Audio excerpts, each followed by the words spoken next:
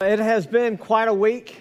Started with Jonathan's wreck, accident, whatever, on Sunday. We've had just a heck of a week. If y'all are prayerful of Mark, I'd like for you to kind of remember him. If you know who I'm talking about, he's in the hospital on a ventilator. We had a funeral we had to do this week. Just been a long, difficult week. And God help us, we had a deacon's retreat on top of everything else. Can y'all just kind of give me a little pity on this one? No, I'm just kidding. We had a great time with our deacons this past weekend. We had the opportunity of having the guy who wrote a book, A Deacon on Purpose, come and train our deacons on Friday night on 4 basic principles and responsibilities of a deacon. And then yesterday we had a guy come. He has a title called the Chair of Fire, which is the head of the evangelism department for Southwestern Baptist Theological Seminary. I never knew that was a thing, but I want to be a chair of fire as long as it's not the wrong kind of fire. It's a cool thing. Came and talked about 2 sides of the same coin, evangelism and discipleship. And we had a great time training and learning and fellowshipping, growing. But there's also you get a group of men together. They do kind of dumb things sometimes. Are you with me on this? So we decided, they decided that we're going to go on a hike on Friday night, and so we're going through these paths, and normally it's not a big deal whenever you're at camp to go through a hike, but people haven't been there in a couple months. People haven't been there to walk the trails, and so now what we have in these hikes and the trails are spider webs everywhere. And so we had a guy, JR, who had this stick, and basically he's wanding the whole thing as we're going through. You've got spiders falling on people's heads. You got some of our deacons who are funny, who are throwing rocks in the trees. Some guy actually downloaded an app in the middle of the hike with like bear noises and cougar noises, and he was having a great time. And as we come out of it, James McGee, one of our deacons, his legs are just ate up with all these different kinds of bites, whether it's spiders, mosquitoes, chiggers, whatever, who knows, maybe a snake, maybe a cougar bit him. His leg just ate up. And so in our mind we had, this great idea, we're going to go down this path, but our way didn't really end well for James. Good news for me, I didn't get any bites, so I'm really happy about that. But for him, it led to his leg looking like it had been completely and totally destroyed. But that's what happens when we decide to go our own way and our own path. And that's what we're going to be talking about today as we look at Judges chapter 17. Now, if you're unfamiliar with the book of Judges, it's not a good book to where we look at everything and say, okay, I want to model myself after this. Judges is more of a book where we look at it and say, I don't want to do anything like this. And the further you get in the book of Judges, the farther and farther away they get from God and their lifestyles and their practices and their principles. And where Judges starts off, and it's a cycle of maybe having peace and prosperity, and then they sin and the oppression and discipline, which brings about repentance and deliverance. In Judges 17, 18, 19, 20, 21, it's more like the train has completely gone off the rails. The people of God are going their own way, and it's not even this bad. It's like they are completely gone from the teachings and practices and principles of God.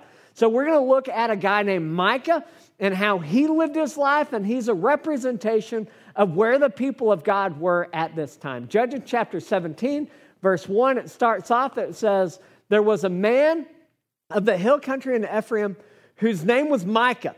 And he said to his mother, the 1,100 pieces of silver that were taken from you, about which you uttered a curse, and also spoken to my ears, behold, the silver is with me.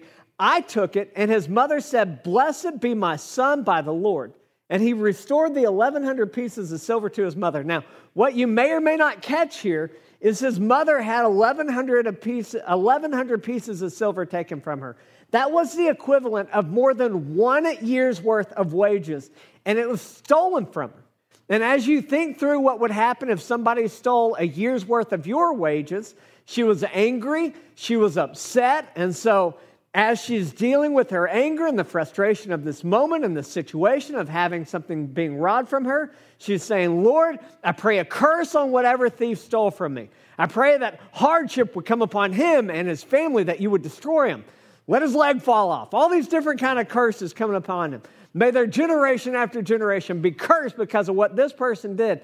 So the son hears this, and he responds by saying, Mom, it was me. It was me. Stop the cursing, okay? Quit wishing all this harm on everybody else. And so he restored, verse 3, he restored the 1,100 pieces of silver to his mother, and his mother said, I dedicate the silver to the Lord from my hand for my son to make a carved image and a metal image. Now, therefore, I will restore it to you. Continuing on, it says in verse 4, so when he restored the money to his mother took 200 pieces of silver and gave it to the silversmith, who made a carved image and a metal image, and it was the house of Micah. And the man Micah had a shrine, and he made an ephod and a household gods, and ordained one of his sons, who became his priest. In those days, there was no king in Israel. Everyone did what was right in his own eyes. Now, what we see in this passage is a clear indication of where the people were at this time. They had completely strayed from the Word of God. They had completely strayed from the practices of God, from the teachings of God, from a lifestyle that represented God in any way whatsoever. Things were so bad, this story tells us, the heart of the people of Israel, that you had sons, a son specifically named Micah, who was willing to rob the retirement plan of his mother. He stole from the mother who birthed him, who raised him, who provided his. He stole from his own mom. He took from her so that he could have a better life, so he could have better stuff. Can you imagine how depraved you must be in this moment to steal from your own mother? And we're not talking about lunch money. We're not talking about, hey, I want to go to a movie. My mom's there, so I'm going to take a 20. She's not home. I'm just going to take a 20. No big deal. I'm going to have dinner and a movie. I'm going to go hang out. We're talking about her retirement plan.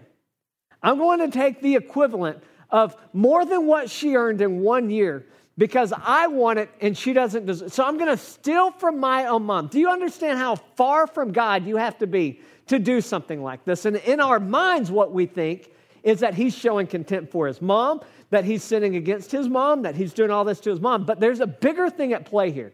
Straying away from God, straying in general, sinfulness displays a true contempt for the Lord, not just the person that you're wronging.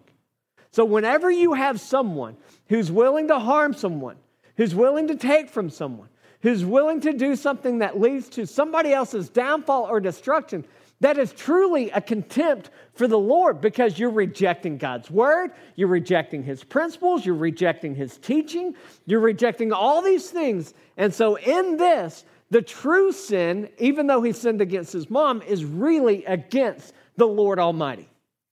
And there's a lot to be learned in this because if you're willing to do something like that to your mom, imagine how far gone and what you would do to a stranger, somebody you don't even know.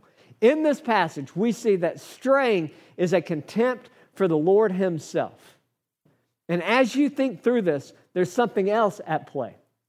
Not only is straying contempt for the Lord, we might think, okay, naturally straying is contempt for his mother, but really, when we stray from the teachings and the principles of God, straying shows a true contempt for ourselves.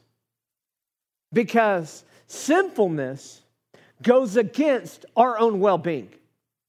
Sinfulness shows that we have a lack of regard for ourselves. And you've got to think about the result of sinfulness. God's statutes, his teachings, his word, his instructions are for our own good. Like when we live a life that is holy and pleasing to God, we get to avoid hurt. We get to avoid regrets. We get to avoid shame. We get to avoid remorse. When we live according to what God's word says, it leads to joy. It leads to prosperity. It results in fullness. But when we go our own way, we're acting contrary to our own well-being. It's kind of like saying that tree needs to be trimmed. So I'm going to stand on the edge and I'm going to saw. If we saw on the wrong end and we fall down, all it does is hurt us. When we move in our way and away from God's direction, his decree, his righteousness, his holiness, all it does is hurt us. It hurts relationships. It hurts friendships. It hurts everything around us. Like, think about it this way. Have you ever said something about somebody else and it got back to them? What is the end result whenever you gossip about someone or you trash talk someone and they find out? Comes back, it ruins that relationship. Anytime we sin, we fall prey to the devil's enemy to destroy. And remember the words of God, of Jesus, when he said, the thief cometh not but for to steal and to kill and to destroy, but I have come that you might have life and have it more abundantly. When we fail to live according to God's life, we steal our future. We destroy friendships, relationships, positions, influences. We destroy our lives. And this is where the people of God were. They were living in the destruction that was a result of their own sinfulness. And then you have kind of this mother who's in a rock and a hard place because she has cursed the person who has stolen from her, and she realizes that it's her son.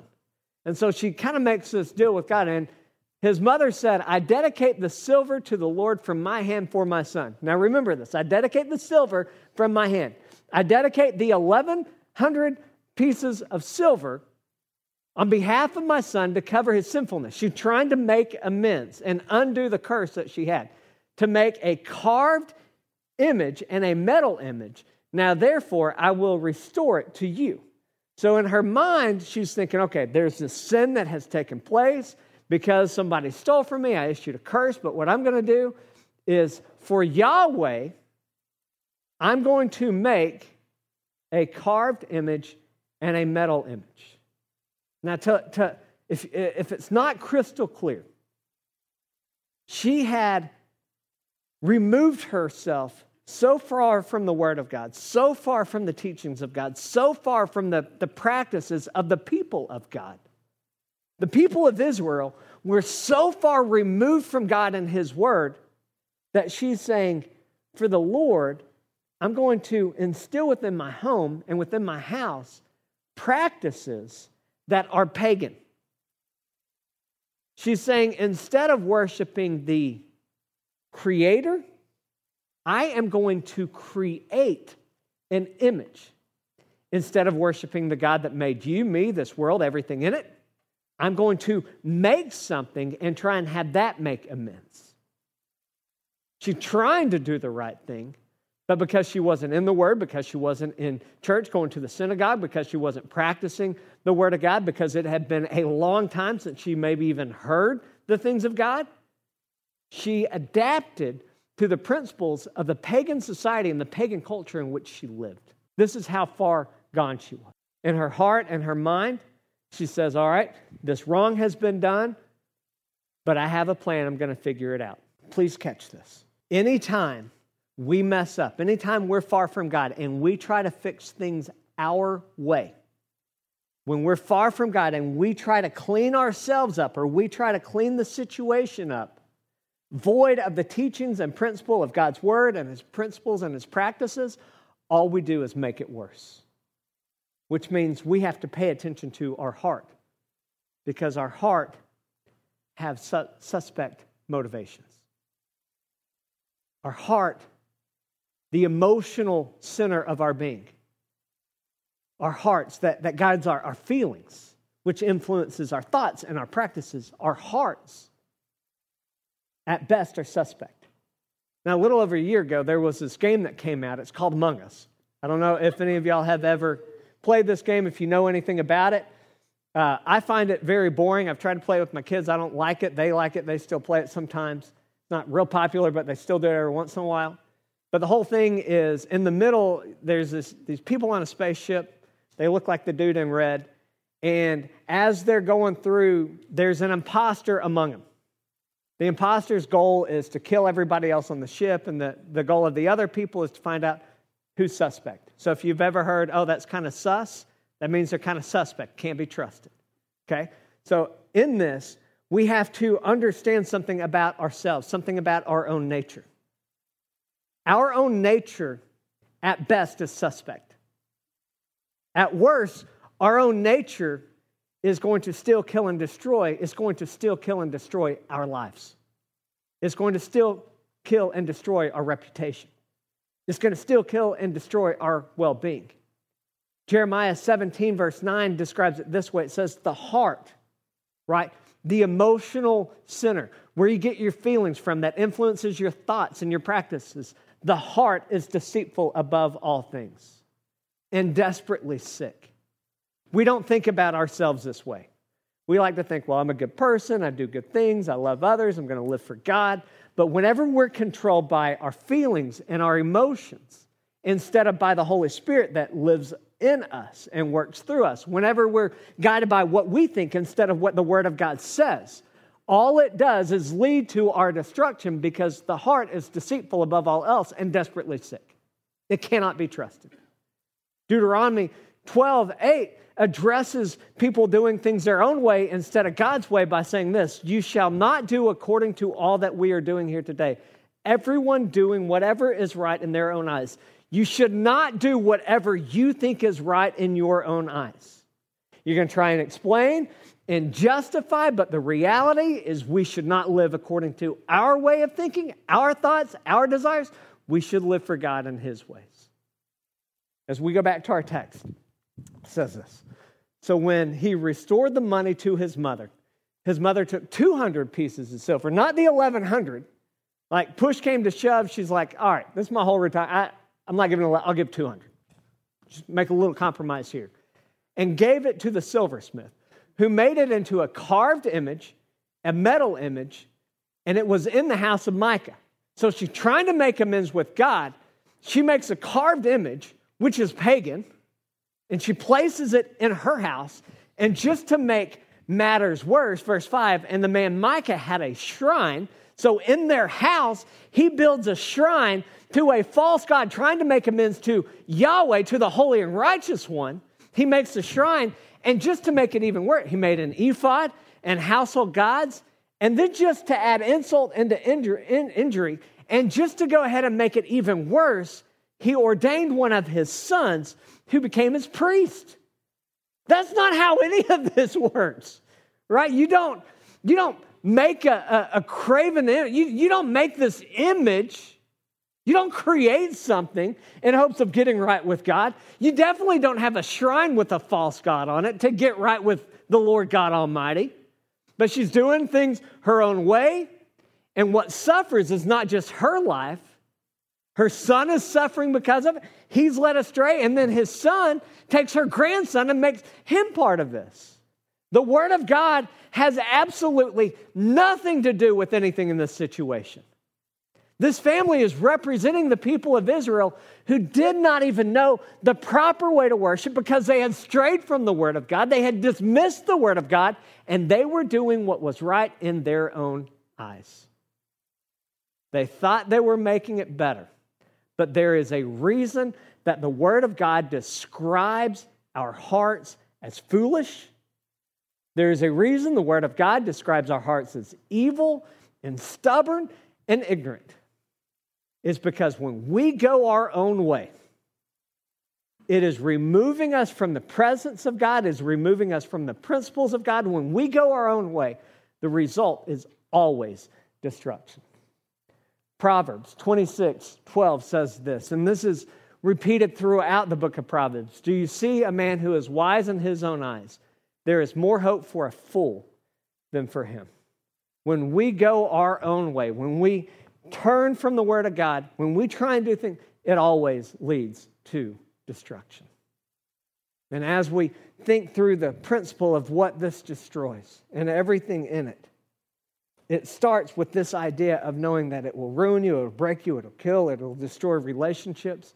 It leads to hurt and heartache.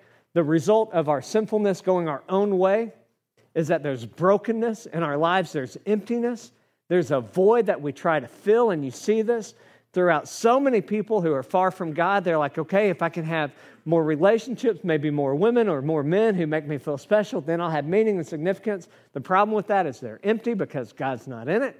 Whenever we talk about possessions, it's why money is never enough for the person far from God, because you can't fill something up that was meant with a God-sized hole in your heart. The only thing that can give purpose, that can provide meaning, that can take away the guilt and the shame and the despair that people have because they don't know God is God Himself. And the reason they got in this trouble, the reason they got in this problem, is they had replaced the one true God with false gods. And the man Micah had a shrine, and he made an ephod in the household gods and ordained one of his sons who became a priest. Do you see how sick this is? How evil it is, how bad it is. Not only did he replace the one true God with false gods, he brought his son up and said, you're going to be my priest. It's not what the word, there was a specific tribe and a specific people and a specific ordinance that was to take place in this position. He's doing everything his own way. And in those days, there was no king in Israel. There was no one giving direction. There was no leadership. Everyone was doing what was right in his own eyes.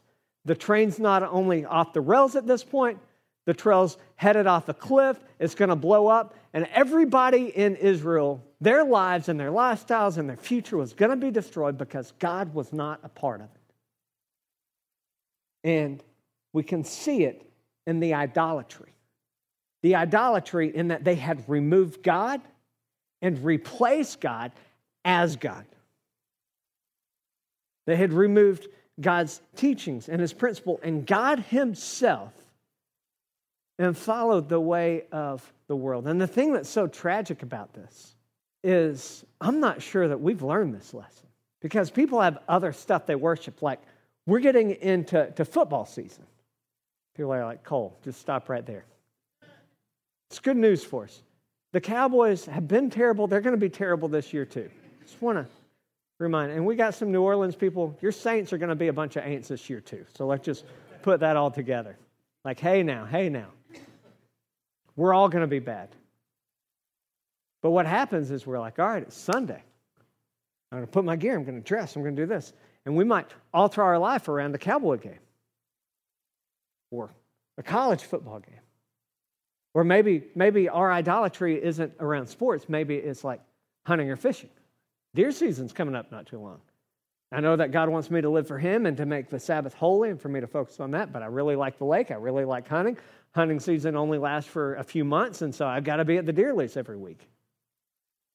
Or maybe it's like this stuff, like I really got to have this house, and so we fix our heart's attention on this new thing, this new shiny thing, this house that we got to have. Or maybe it's a position in our work. Maybe our work becomes our idol, or maybe it's our family, and we replace God as the thing that is most important in our life. We replace God as the thing that is the motivation by which we live our lives. We replace God and we follow stuff or things instead of the creator and the sustainer of the universe, God Almighty, who loved us so much that he sent his son Jesus, who was born, placed in a manger, grew up, lived a perfect life, became the perfect sacrifice for our sins, died on the cross from our sins, bore our sins, and having satisfied the wrath of God, the penalty of our sin, he rose victorious over death, sin, and the grave, and in him we have life. But what happens for us a lot of times is we look at all he did and we say, yeah, I know you're God, but I really like these things. My heart attention is focused on this possession, or what people think about me, or my social media likes, or maybe this thing that I've just really wanted forever. Idolatry. Removing and replacing God as God. And if you can't catch it, idolatry is a perversion of what worship is supposed to be. Worship is supposed to be all about God, not about us. It's not us coming to God and saying, you know what?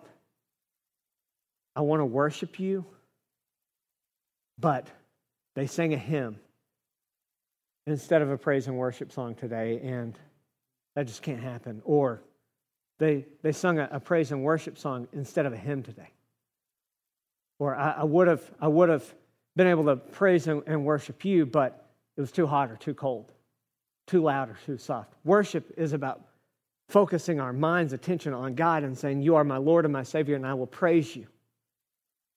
In my hardship, in my struggles, in my pain, in my despair, you're still enough, so I will praise you. Regardless of my circumstances, you love me and you call me with an unconditional love and you redeem me, so I will praise you. There was a song that we're going to sing in the invitation that speaks to this a little bit. Having a heart of worship is this idea that we delight in Jesus and we express that in him.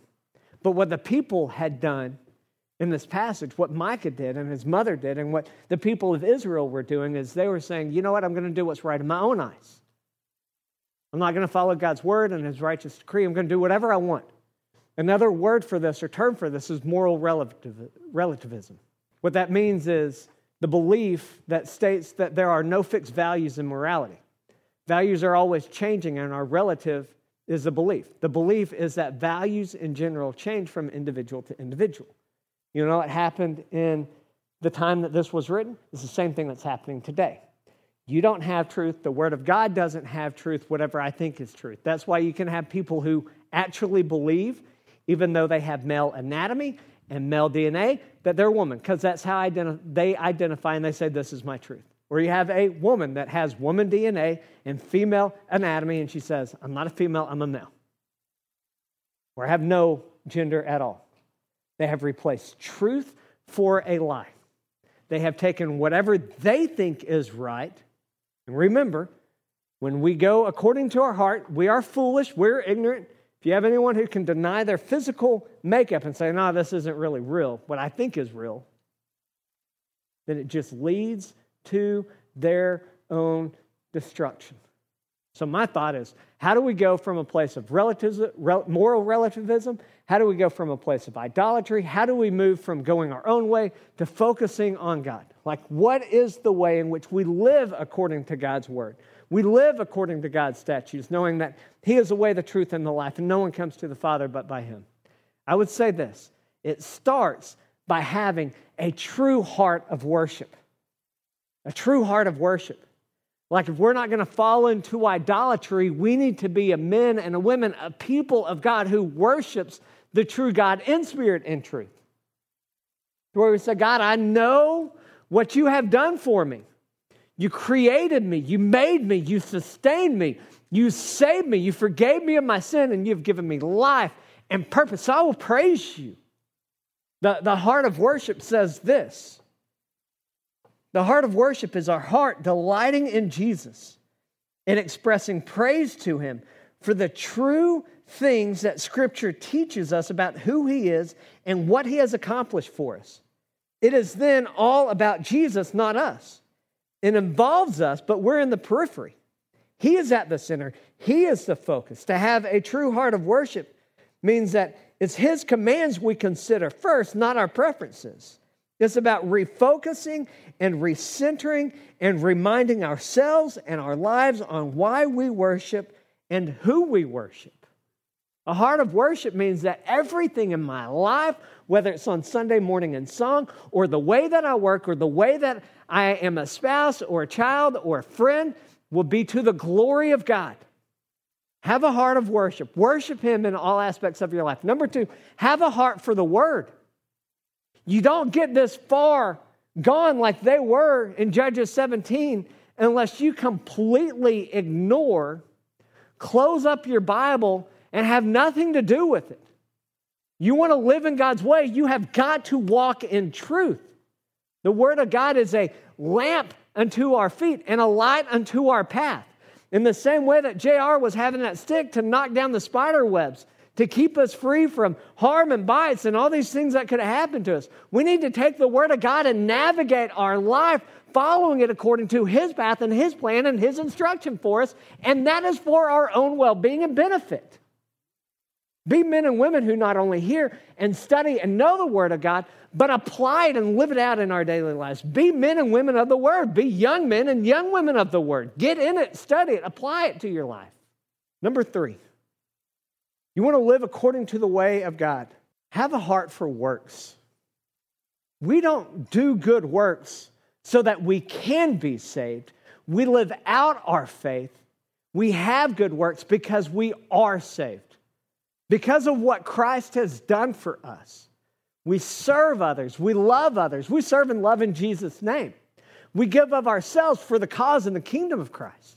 We find ways in which we can be active. And I'm telling you, when you are serving others, when you are giving of yourself, you find yourself fueled by the Spirit, motivated to be an ambassador of Jesus Christ. It all comes down to the choice. Who are you going to live for? Which way are you going to go? Are you going to choose God's way or your way?